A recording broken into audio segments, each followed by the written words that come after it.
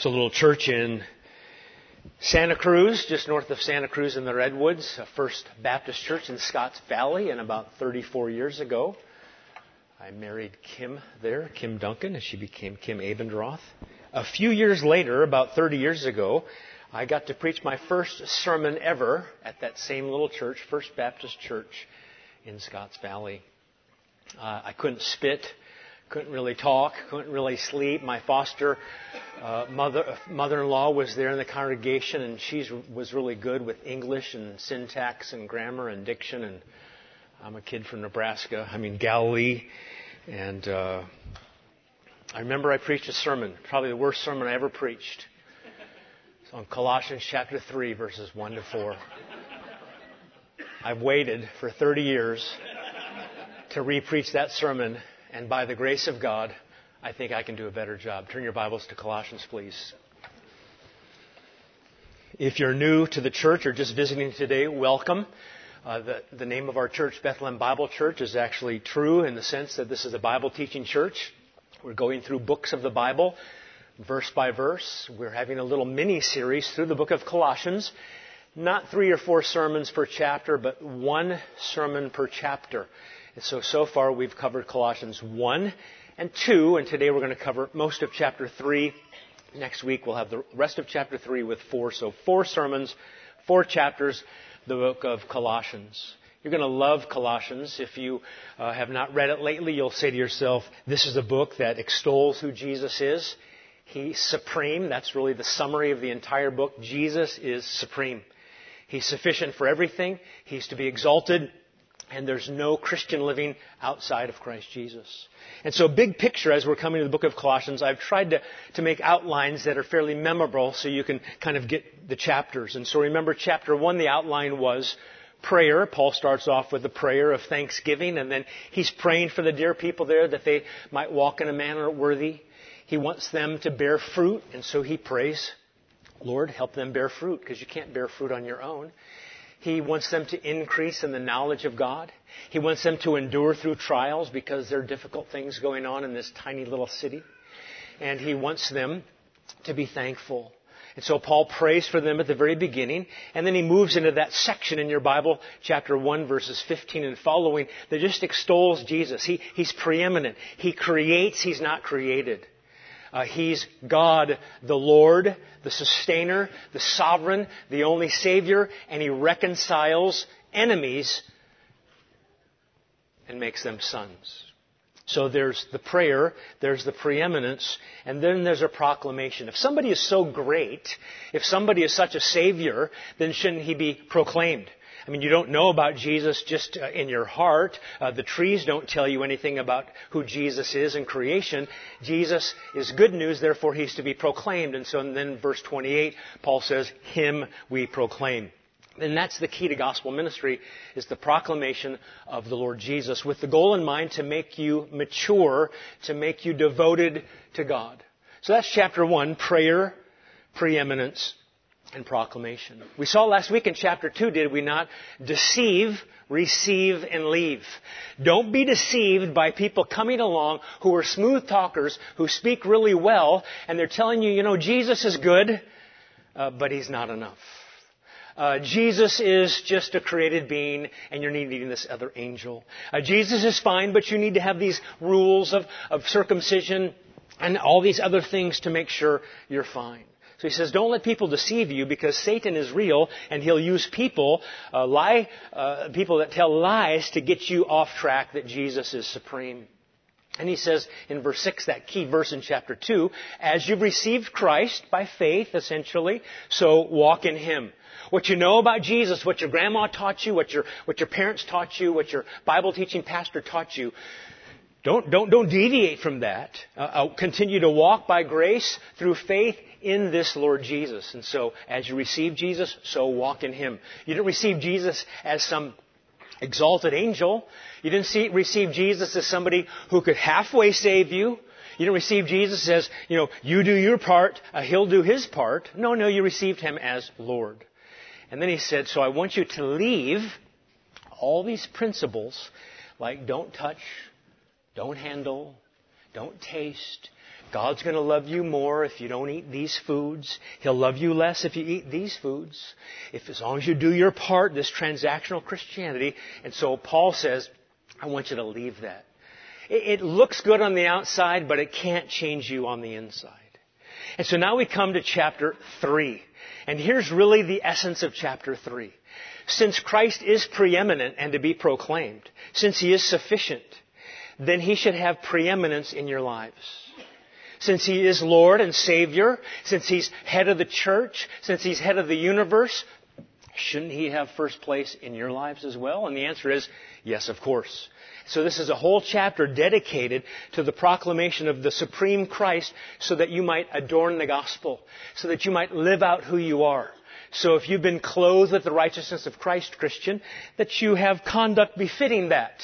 If clothes make the man, clothes make the women, then we want to make sure, since we're covered with Christ's righteousness, that we act commensurate to our calling, that we walk in a manner worthy. And so the way we're going to outline this today in chapter 3, chapter 1 was prayer, preeminence, and proclaim. Chapter 2 was deceive, receive, and leave. Today is ascension, mortification, and vivification. How's that? Trying to get you to grasp it. Ascension, mortification, and vivification. How many times do you hear vivification from the pulpit? Well, you're going to hear it a bunch today. Vivification. And you kind of already know what mortification is, right? Muerte, death. And you know what vivification is too. Viva, life. This is a chapter about sanctification. This is a chapter about God is sanctifying you, dear Christian. He's working in you and through you. And so instead of saying, I'm going to be more holy by not touching, not tasting, not doing things. No, I'm going to be made more holy by God working in me by the power of the Holy Spirit. And He's going to teach me and enable me and give me power to say no to sin, muerte, mortification, and yes to righteousness. Because without the power of the gospel, without Jesus, without the Holy Spirit, how do you say no to sin? How do you say yes to righteousness? God would be asking us to do something that we could never do. And so today is the follow-up to the doctrine found in the first 2 chapters. We see the duty in these chapters. It's the creed, or what we believe in chapters 1 and 2 about the preeminency of Jesus. It moves us now toward the conduct of chapter 3 and 4. Or if you want Latin words, credenda, what you believe, agenda, what you do. Chapters 3 and 4. Are we ready? Ascension, mortification, and vivification. You know, it's funny when you get up and talk in front of people what you had memorized before. Just like if you ever tried to spell words on the chalkboard in front of a class, somehow you revert back to like some third grader and you don't know how to spell. Sometimes that happens when you preach, but just between us, I already think I'm doing better than I did 30 years ago. Praise the Lord.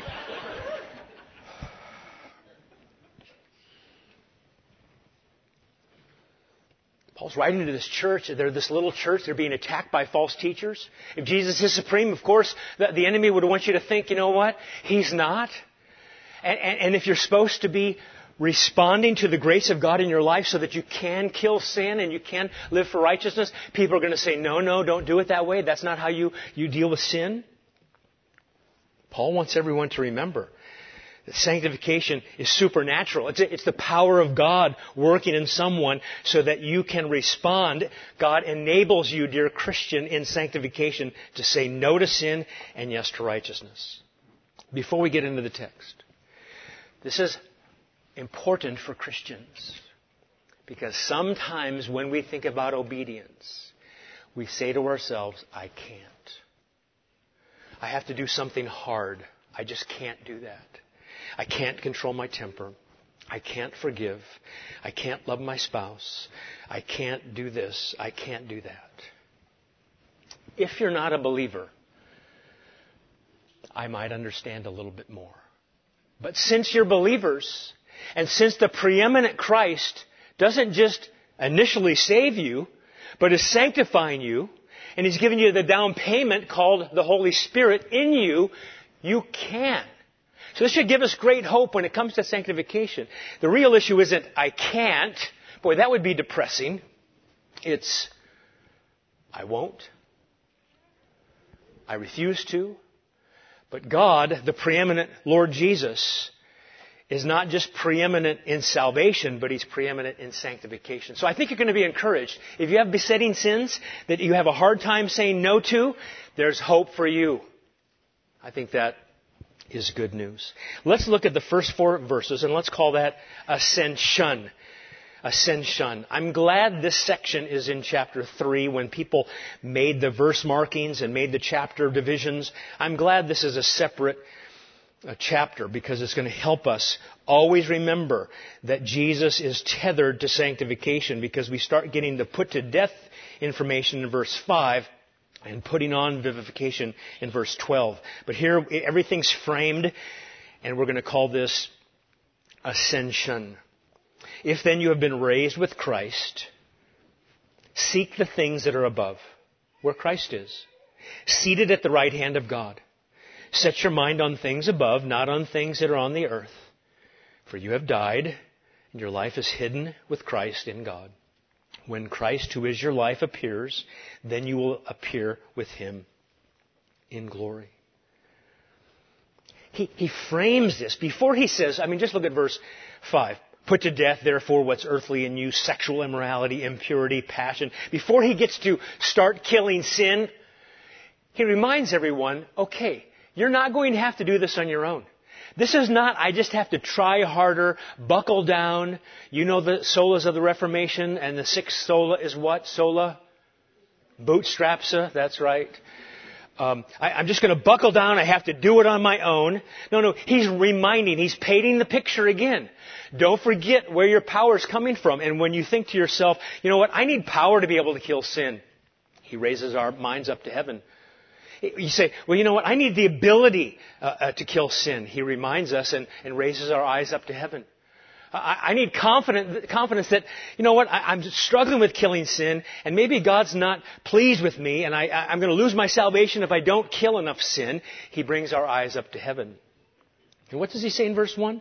Since you've been raised with Christ, remember this is all, as we talked about in the past, union with Christ language. When Jesus died on the cross, Christian, guess what happened to you? You died. Dead. Dead to sin. So therefore, seek the things that are above, where Christ is, seated at the right hand of God. He's talking about, yes, the object of your faith, He's in heaven, but the source of all the power that you need to say yes to live righteously and say no to sin is found in heaven. Now there's a tie-in to the last chapter. Take a look at verse 20 of chapter 2. These Colossians, if they're not careful, they're going to be seeking all these elemental rules and things. Verse 20 of chapter 2. If with Christ you died to the elemental spirits of the world, why? As if you were still alive in the world, do you submit to regulations? Don't handle, don't taste, don't touch. Referring to things that all perish as they are used, according to human precepts and teaching. These have indeed an appearance of wisdom in promoting self-made religion and asceticism and severity to the body, but they're of no value in stopping the indulgence of the flesh. If you want to kill sin, it's not by rules. If you want to kill sin, what's it by then? And he brings the focus then up to heaven to the ascended Christ. Do you know Jesus, of course, lived. He died. He was buried. He was raised. And then what happened when He was raised? He ascended into heaven. And He's seated at a place of honor and dominion and power. Where's He seated? Take a look at the passage. At the right hand of God. He's trying to make every person realize that the power for holy living comes from heaven. That the power from holy living comes from heaven. Because that's where Jesus is, and every benefit's found in Christ Jesus. Paul talks about it in Philippians chapter 3, does he not? About the power of the resurrection. Where is Jesus now? He's ascended into heaven. By the way, as I stop and think about that, I say to myself, He finished the job that the Father sent Him to do. He's now doing His work in heaven. And what's His work in heaven? Praying for us. He's going to come back one day to make everything right. And even though His earthly ministry is finished, His heavenly ministry is not finished.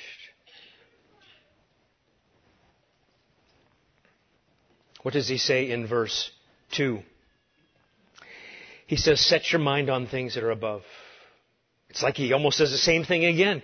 Not on things that are on earth. Context, not on all these rules that people give you, not on all these experiences. I have to have an experience. I have to have a rule. I have to be told what to do. Everything you need is in Christ Jesus for pardon and for power and for sanctification. And so he says, I want you to have heavenly mindedness. I want you to let that occupy a large spot in your mind and what you think about and what you daydream about. That's what I want you to do, Paul says. I like Psalm 73. Whom have I in heaven but you? And besides you, I desire nothing on earth. This is Hebrews saying, fix your eyes on Jesus, because in Jesus is found everything. And you say, I need help in temptation. Found in Jesus. I need power to say no to self. Found in Jesus. I want to die to sin. Found in Jesus. Paul will not let people say, I've got Jesus for salvation. Now I'm on to other things. Just give me a TED Talk. Verse 3, for you have died, and your life is hidden with Christ in God. You're dead. That means you're dead to sin. And then it says, and your life is hidden with Christ in God. And you're identified with God.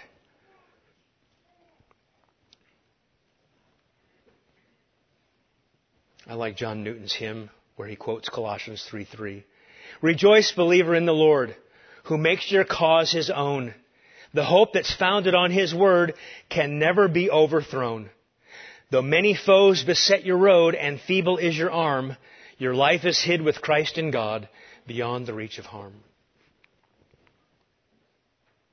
Can I have a little more motivation to seek and to set my mind on things above? Verse 4, yes, you can. When Christ, who is your life, appears, then you will appear with Him in glory. So you see what he's trying to do? He's trying to say, live in light of who Jesus is. Live in light of His soon return. Live in light where He'll publicly be vindicated. You will be publicly vindicated. So live in light of that.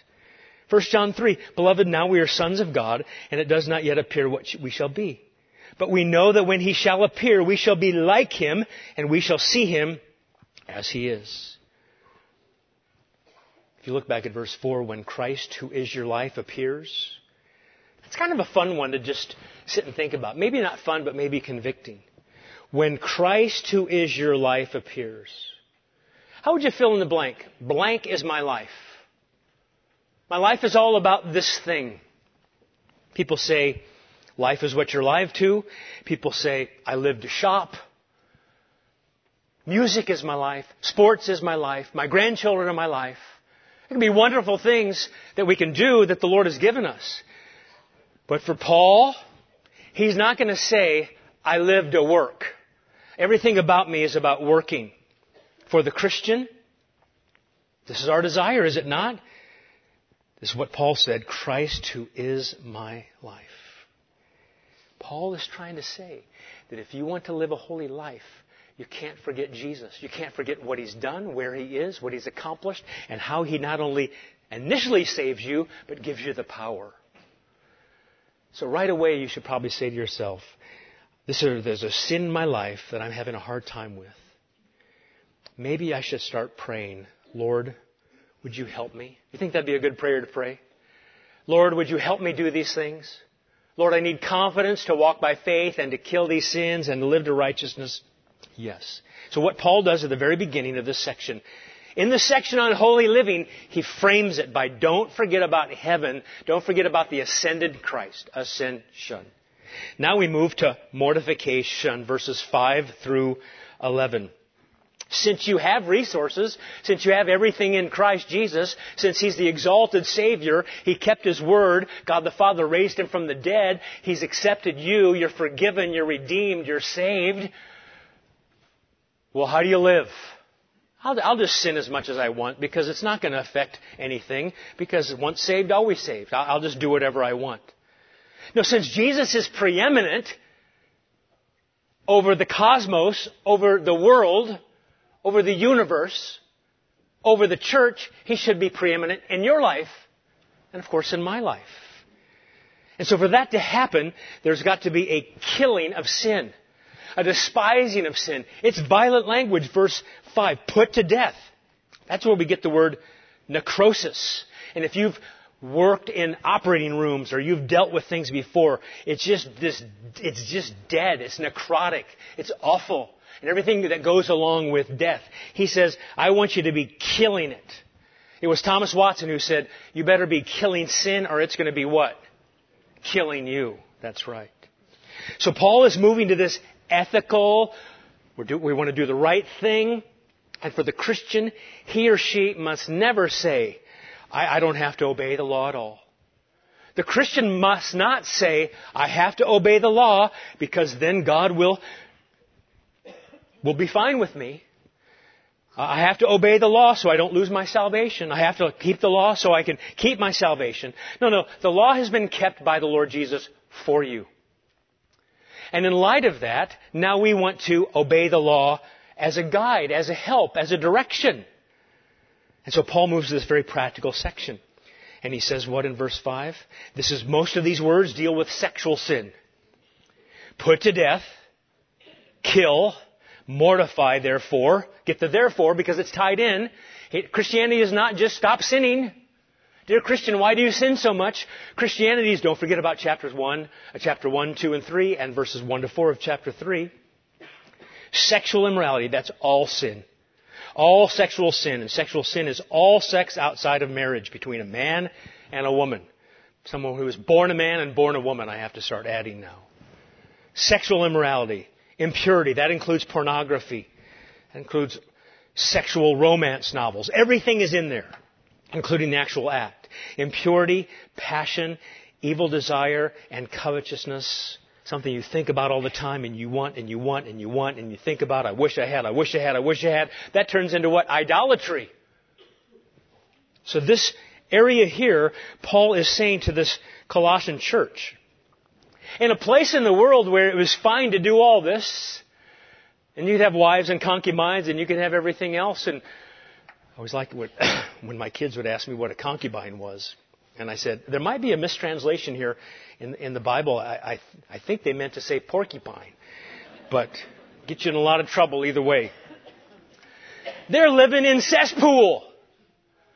And now, because Jesus is preeminent, now because Jesus, the preeminent one, has saved you, well, why do I want to run back to what I used to do? That was awful what I used to do. Fun for a while, but fleeting, certainly sinful and wrong and lawless. It's a trespass. I'm not going to go back to that. I need to put to death that. And I think there's probably in such a large group here, there are people in this room that when it comes to sexual sin, either real or online, you need to kill it. You need to stop it. It's not holy, it's not right, it's not good. And you say, I can't. And I say to you, don't forget about verses 1, 2, and 3. Don't forget about who Jesus is. Don't forget about how Jesus wants a pure bride and a white bride clothed in the righteousness of His Son. This is an imperative. Kill, put to death. Obviously, it's not literal, put to death. It's a figure of speech. Does this sound familiar to you with this language of put to death in verse 5 of Colossians? Does Romans 6 sound familiar to you? What should we say then? Are we to continue in sin that grace might abound? By no means. How can we who died to sin still live in it? Verse 9, we know that Christ being raised from the dead will never die again. Death no longer has dominion over Him. For the death He died to sin once for all. But the life He lives to God. Verse 11, first command in all the book of Romans. So you must also consider yourselves dead to sin and alive to God in Christ Jesus. Make sense? This mortification and vivification isn't something from the catechisms and creeds. It's right there from Romans. It's right there from Colossians. You want to do those sins? You think, I have to kill those sins. I'm considering myself dead. I don't even have to do those things. Yes, I'm tempted, but I don't have to do that anymore. Now here's a good question. Verse 3, he says, for you've died. And then verse 5, put to death. How can that be? Hey, I'm already dead. How do I have to put to death? Well, of course, we know verse 3 is your position in Christ, dead to sin. And now your practice needs to match up to your position. Conduct befitting an officer. Walk in a manner worthy. You, Christian, are dead to sin, so start dying to sin in your life. That's what he's after. See, I'm not perfect at that. That's true. Heidelberg Catechism, even the holiest of men, while in this life, have only a small beginning of obedience. That's true. But this verse is true. Put to death what's earthly. All this sexual stuff, put it to death.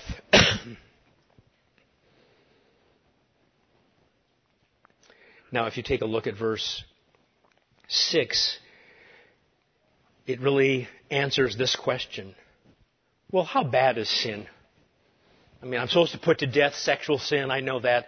But really, is sin that bad?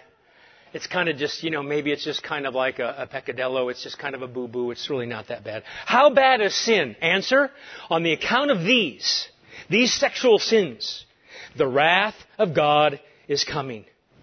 Is sin a big deal? Christian, you don't have to worry about the wrath of God because Jesus received the wrath of God in your place at Calvary. We call that propitiation, assuaging God's wrath. But when you say sin's not a big deal, sexual sin's not a big deal, pornography's not a big deal, bad romance novels that are sexually laced, that's not a big deal. How big of a deal is sin? The wrath of God is going to come on to sinners who aren't repentant. And so we look at this and we go, you know what? Sin is a big deal. If Jesus didn't pay for the sins that we've committed in these things, we would be undone. It would be a disaster. Calvin said, whenever God threatens, He shows, as it were, indirectly the punishment that beholding it in the reprobate, we may be deterred from sinning. If God is that angry at sin, if God is that holy, then I don't want to sin. It's not because I'm going to lose my salvation. It's because I don't want to sin. Sin is bad. Why would I do that against the Father who's loved me? Verse 7. In these you too once walked. It's your lifestyle. That was our lifestyle before we got saved. Actually, when you were living in them, living and breathing in this world of sexual sin and all kinds of other sins. And now he switches from kill sin, mortify sin, to something that he likes to do in Ephesians especially. He talks about clothing. And if your clothes were sin, what would you do with your clothes? Answer, verse 8. But now you must put them all away. Take them off. These are more words probably associated not with sex, but with our tongue. Anger, wrath, malice, slander, and obscene talk from your mouth. Moving from sexual sins to sins of speech, he said, to use 1 Corinthians chapter 6, such were some of you. That's the way you used to be, but you've been washed and sanctified and justified. Why go back? You clean off the pig, and the pig goes back. I don't want to be like a pig. I don't want to do that. I don't want to have myself saved out of all this awful sexual sin, sins of the tongue, and then I'm just going to go back. No, I used to live in those. I don't live in them anymore because, as chapter 1 and chapter 2 has talked about, Christ is everything. And you can see Paul is understanding the transforming grace of God in the lives of people.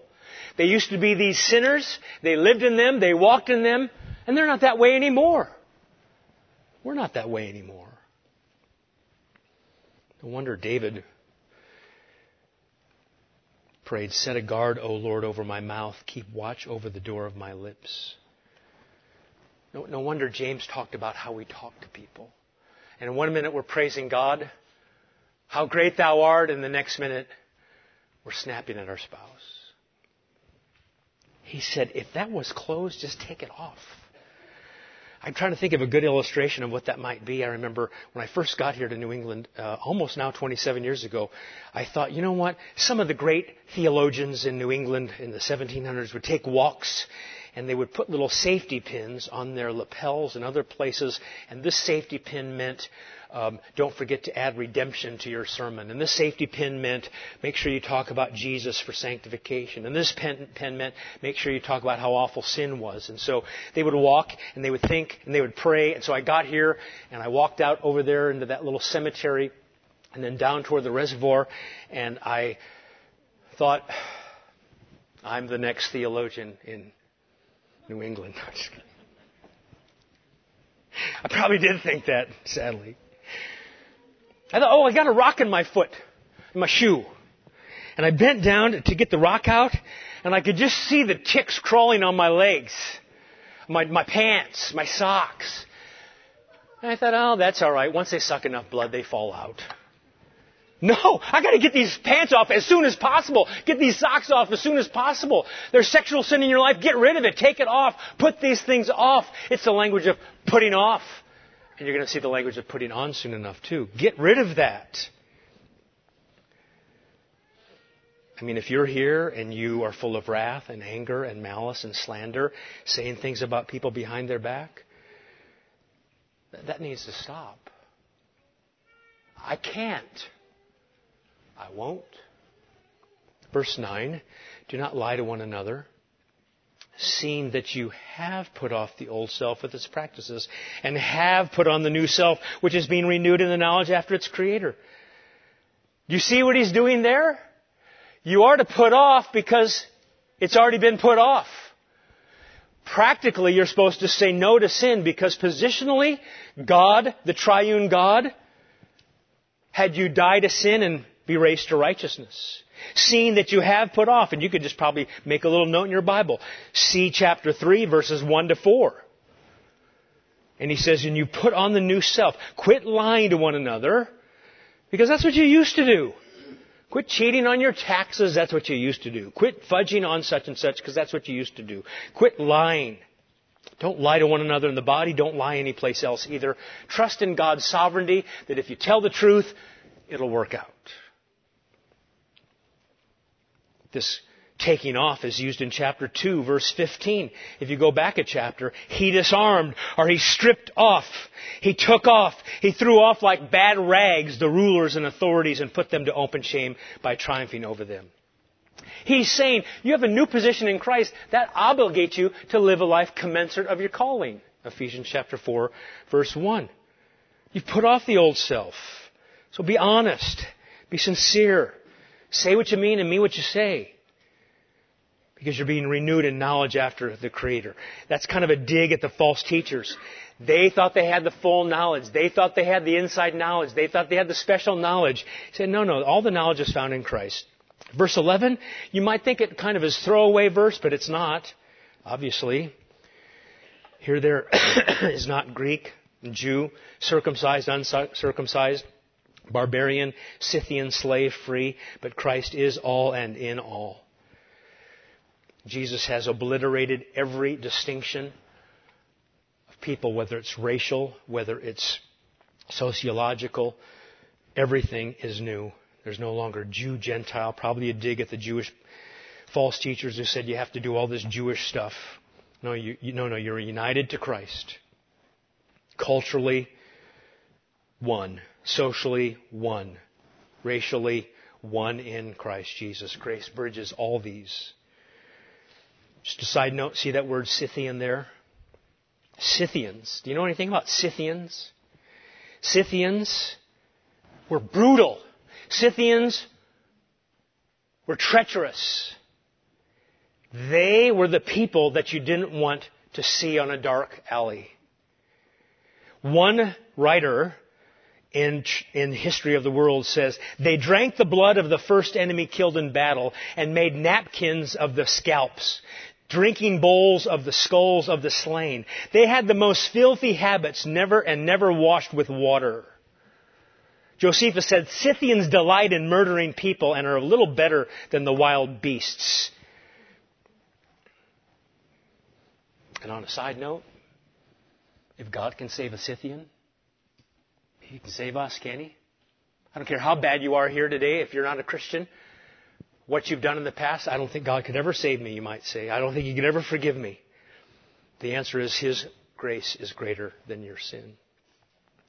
Ascension, never forget when it comes to sanctification, your position in Christ and the power you have in Christ. Mortification, if there's sin in your life, kill it.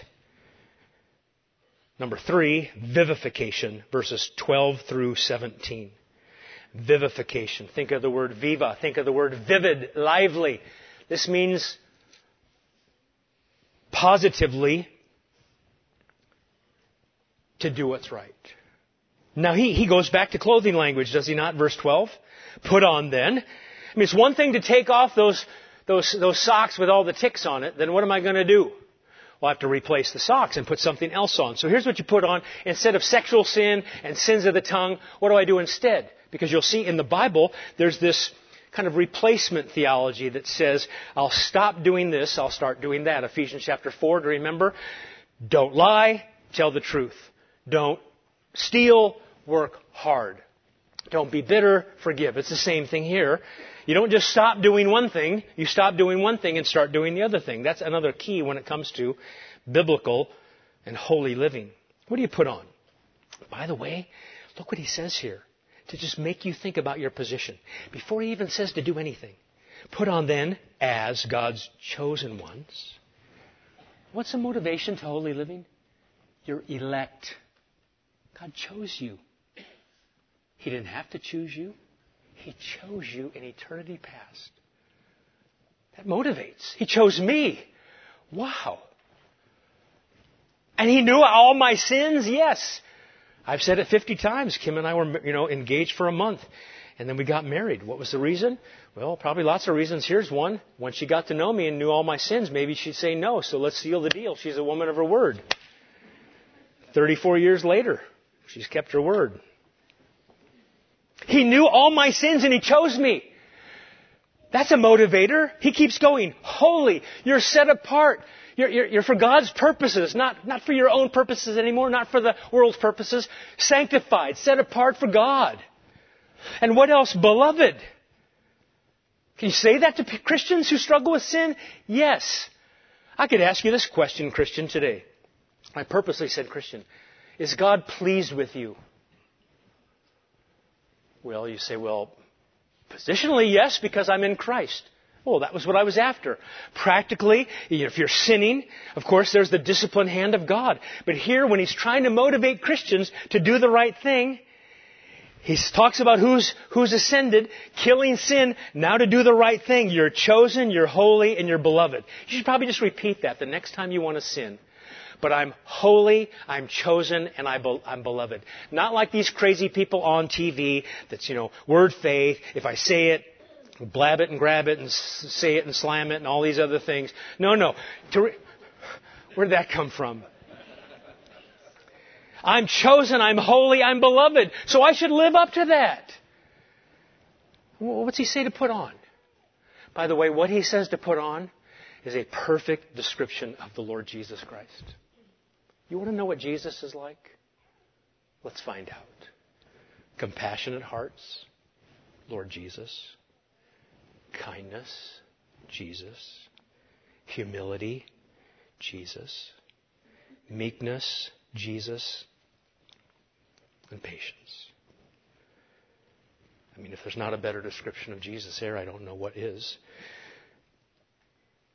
Speaking of Jesus, how are we supposed to act like Jesus in Christianity? Especially when people bug us or sin against us or anything else. Verse 13. Bearing with one another. And if anyone has a complaint against another, what do? You hold on to it. You make sure they know. You seethe on the inside. You lock in your heart and think, you know what, I'm just going to repeat this over and over and over and relish it. No, what does it say? If you have a complaint against another, forgive each other. Why? Because the Lord has forgiven you, so you also must forgive. But I can't forgive that, or I won't.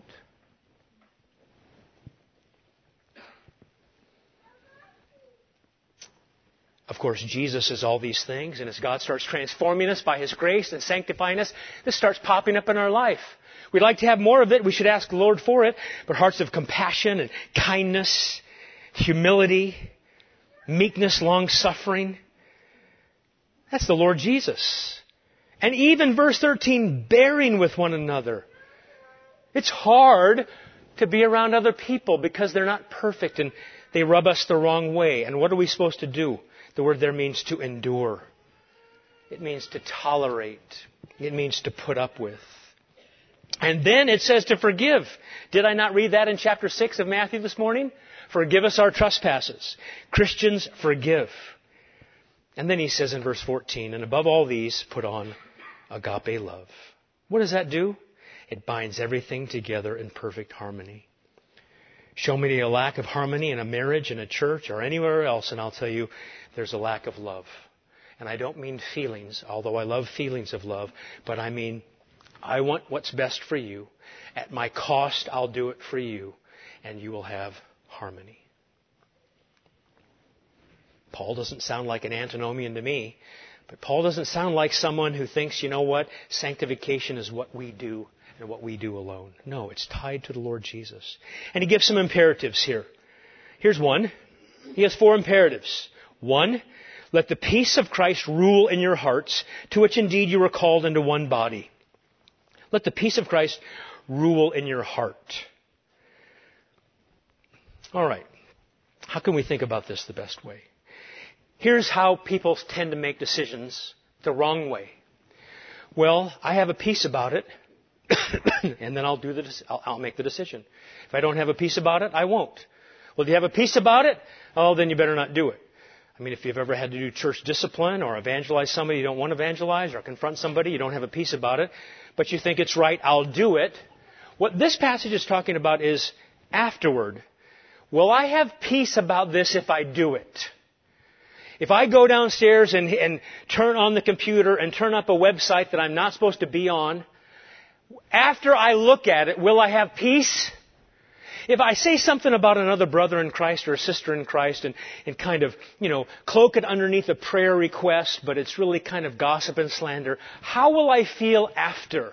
That's what he's doing here. He's not saying, you have a peace about it, then do it. That's wrong. He's saying, afterwards, what's going to happen?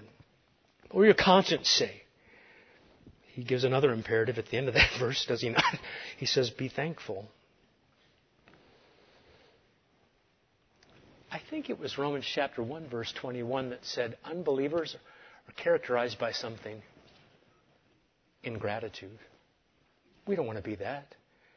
We want to be thankful people. We want to teach our kids to be thankful. My dad so inculcated thankfulness into me that if the police officer gives me a ticket, I say thank you. The lady at the checkout counter, at JetBlue to fly, have a nice trip. Thank you. You too. Oh, wait. Maybe you're not going anywhere, but if you were ever to fly, you too. Right? As well. Complaining about the weather, complaining about our spouse's sanctification, complaining about our kids, on and on and on and on it goes. And what's a person who has all the resources in Christ Jesus in heaven supposed to do? Supposed to kill ingratitude and put on thankfulness. Matthew Henry once was robbed. Here's what he said. He was a famous Bible commentator. Let me be thankful. 1, I was never robbed before. 2, although he took my purse, he did not take my life. 3, I want to be thankful because although he took all I possessed, it wasn't much.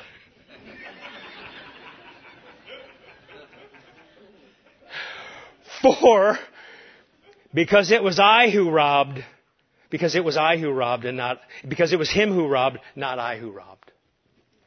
Interesting. He gives another imperative, dwell richly. See it in verse 16, we're almost done. Let the word of Christ dwell in you richly. Of course the Old Testament, of course of what Jesus said on earth before it's even put in the canon. Let it dwell in you richly. Let it settle in. Let it make itself feel at home. Not a distant stranger. It's just at home.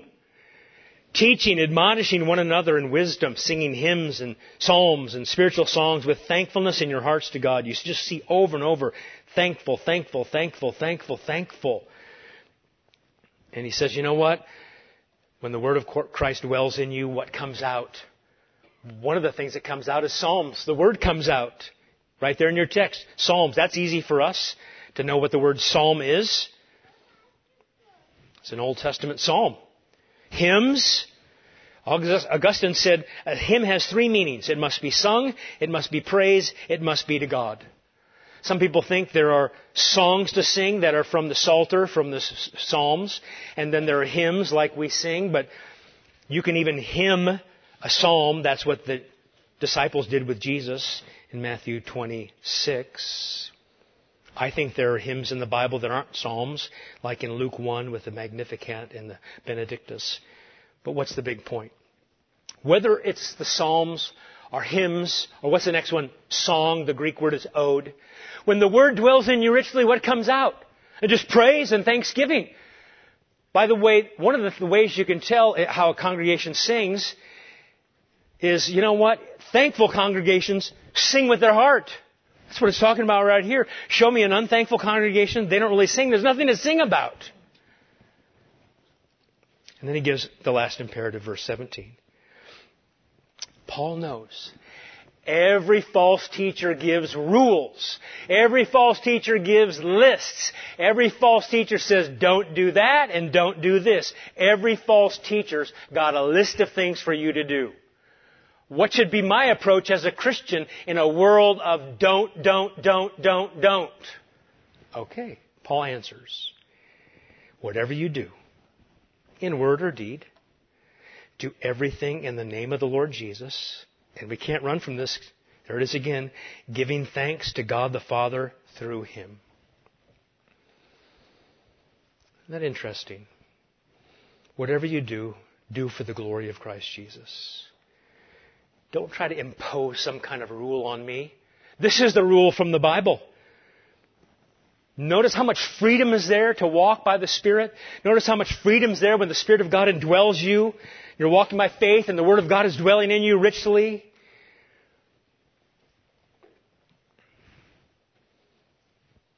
Paul says, do everything in the name of the Lord Jesus. If I do this thing, will the name of the Lord be exalted? Or will the name of the Lord be shamed? That will be my marker. The marker won't be how I will feel even, because these false teachers say, do this and you'll feel better. I'm not even going to put myself into the factor anymore. I'm going to say, I'm going to do this for the Lord's glory. I'm assuming He's going to bless obedience and give me fruit and evidence and the peace that passes all understanding. But my new motto is not going to be, if I do this, then I get that. My new motto will be, I've been saved by the blood of the Lamb, and I want to honor God with a thankful heart. And by the way, when you give glory, laud, and honor to Jesus, is the Father diminished? Look at the end of the verse. Giving thanks to God the Father through Him. Every time you praise the Son, the Father is exalted and the Spirit is exalted. Every time you extol the Father, the Son is exalted and the Spirit is exalted. We believe in one God, three persons. And so Paul says, dear Christians, I prayed for you. I told you about the preeminence of Jesus. I've told you about how we have to proclaim Him. I've warned you, don't be deceived by smooth talkers who try to take you away from Christ. Remember, as you've received Jesus, so walk in Him as Lord. Don't let anybody give you these rules. Leave all those rules of how I can make myself better with God. And instead, think about heaven. Think about the resources you have in heaven. And then get about to the business of obeying God by saying, I need to kill that sin. Sexual sins, dead. And I can't just kill sin. There's got to be something on the positive side. And the positive side is, I think I better start acting like the Lord Jesus Christ, because that is pleasing to the Father. Pretty great book, isn't it? We'll finish Colossians 3 and 4, Lord willing, next week. Bow with me. Thank you, Father, for your word.